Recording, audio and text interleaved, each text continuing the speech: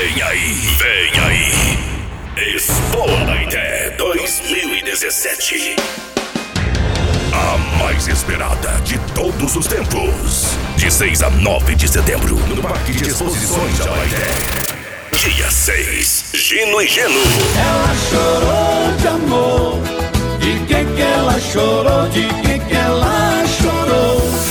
Dia 7, Marcelinho de Lima. Esse copo aqui eu vou tomar pensando em noites que eu passei com você. Dia 8, Zé Ricardo e Thiago.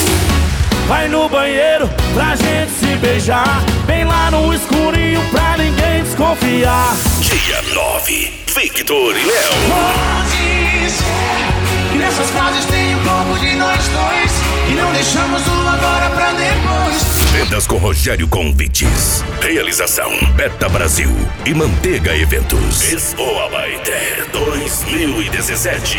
Um novo conceito, uma nova história.